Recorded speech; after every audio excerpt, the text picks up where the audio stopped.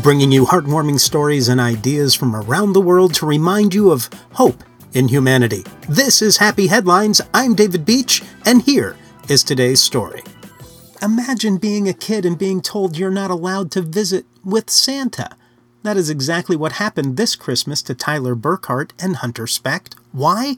Because both boys had service dogs, and in one case, employees told them that the dogs can cause allergic reactions in some kids, so no visit. Now, one company that was taking pictures with Santa said their employee did not follow protocol and that employee had been suspended. The company apologized and offered a return visit, but according to Hunter's mom, the child had already been emotionally crushed, something no parent should have to face. Luckily, police and fire departments in both the boys' towns came to the rescue.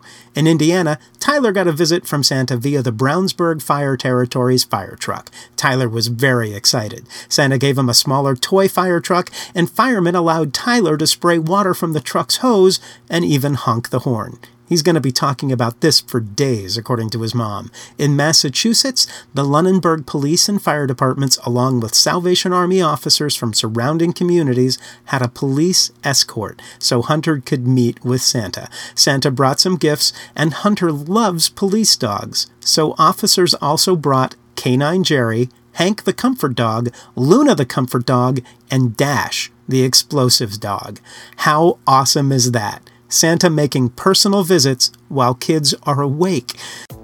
A special thank you to all the organizations involved and to Santa for making Housecalls and making Christmas a little less rough by bringing a little more rough. That is Happy Headlines. I'm David Beach. I'm your host. Thanks for listening. Come on back tomorrow. In the meantime, until then, go out and make someone's day.